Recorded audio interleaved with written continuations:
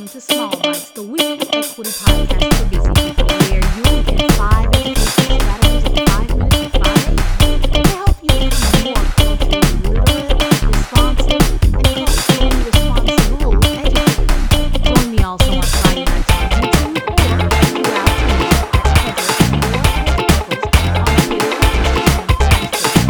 See you Mondays at 5 a.m. Hello, I'm Hedrick Nichols, and welcome back to Small Bites. Thanks for coming back each week, listening and learning. Be sure to check out YouTube's summer shorts from Small Bites. You'll find them also on TikTok and maybe even on Instagram some days. Alrighty, so this week I am still talking about critical race theory, or rather I'm coming back to it because I've just been having so many conversations with educators who are concerned about how to plan for ELA, how to plan for social studies, especially, as well as other contents, to make sure that they don't, quote unquote, get into trouble. So bearing that in mind, I have been doing some digging, looking at Common Core standards and, of course, Texas standards since I am a Texas educator. K through 3, for example, says that kids are supposed to be able to read closely to determine what the text says explicitly and to make logical inferences from it. They're supposed to be able to cite specific textual evidence when writing or speaking to support conclusions. That means we're getting them prepared to make their own decisions about the world around them. I checked into some other, I even checked Texas. Grade 1, did you know that students are supposed to study their relationships to the classroom, school, and community to establish a foundation for responsible citizenship in society? I pulled the baby texts. I did not even pull the middle school, the secondary text. These are kindergarten, first grade.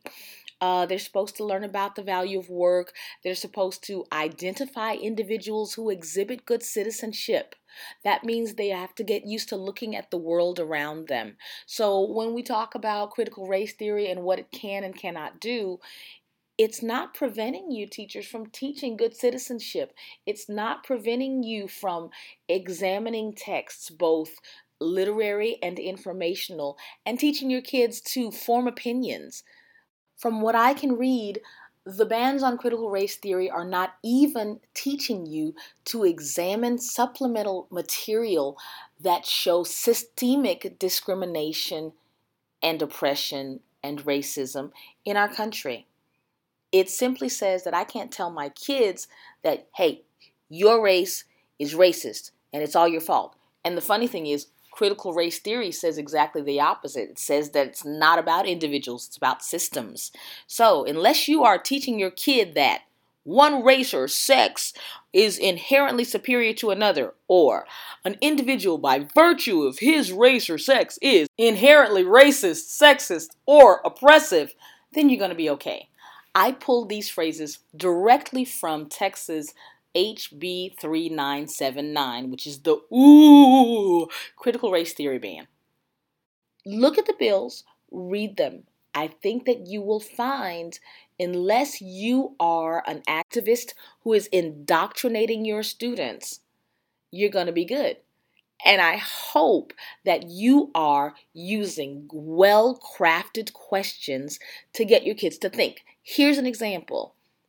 What do you think the author's purpose was? What do you think the author's opinion of this event was? Do you think the author is presenting this in a favorable light? Let's pull up some social media posts. This social media post, is it neutral? Can you infer the author's opinion by what he or she posted? Do you agree with what's written here? Do you believe that this post is trying to convince you of a particular point of view? What is the point of view here? I guess I want to say, think like an ELA teacher. They are totally inquiry based.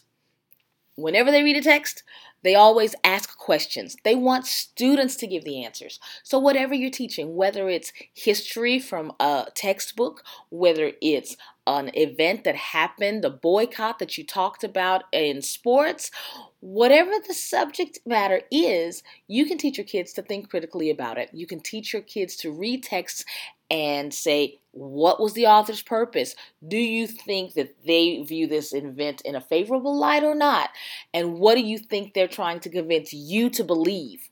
Once you do that, you free your kids up to have some great discussions. Will every discussion be calm and peaceful? Probably not, but that's how life is. And in your classroom, if you set the right tone, you can teach them to agree and disagree civilly. So to sum it all up, if you are concerned about how critical race theory bans are going to impact your classroom and your teaching, don't be. It's much ado about nothing. If you are not indoctrinating your kids to believe what you believe, as long as you are allowing them the space to question, to ask questions, to answer questions, to be critically thinking good citizens, you're going to be fine. Thank you. This has been Hedrick Nichols. Come back each week for more Small Bites, or join me throughout the week on YouTube and other social media platforms for Small Bites Summer Shorts. And don't get overwhelmed. Remember, how do you eat an elephant? One small bite at a time. Small Bites is a proud member of the Teach Better Podcast Network. Better today, better tomorrow, and the podcasts to get you there. Explore more at teachbetter.com/podcast. See you on the next Small Bites.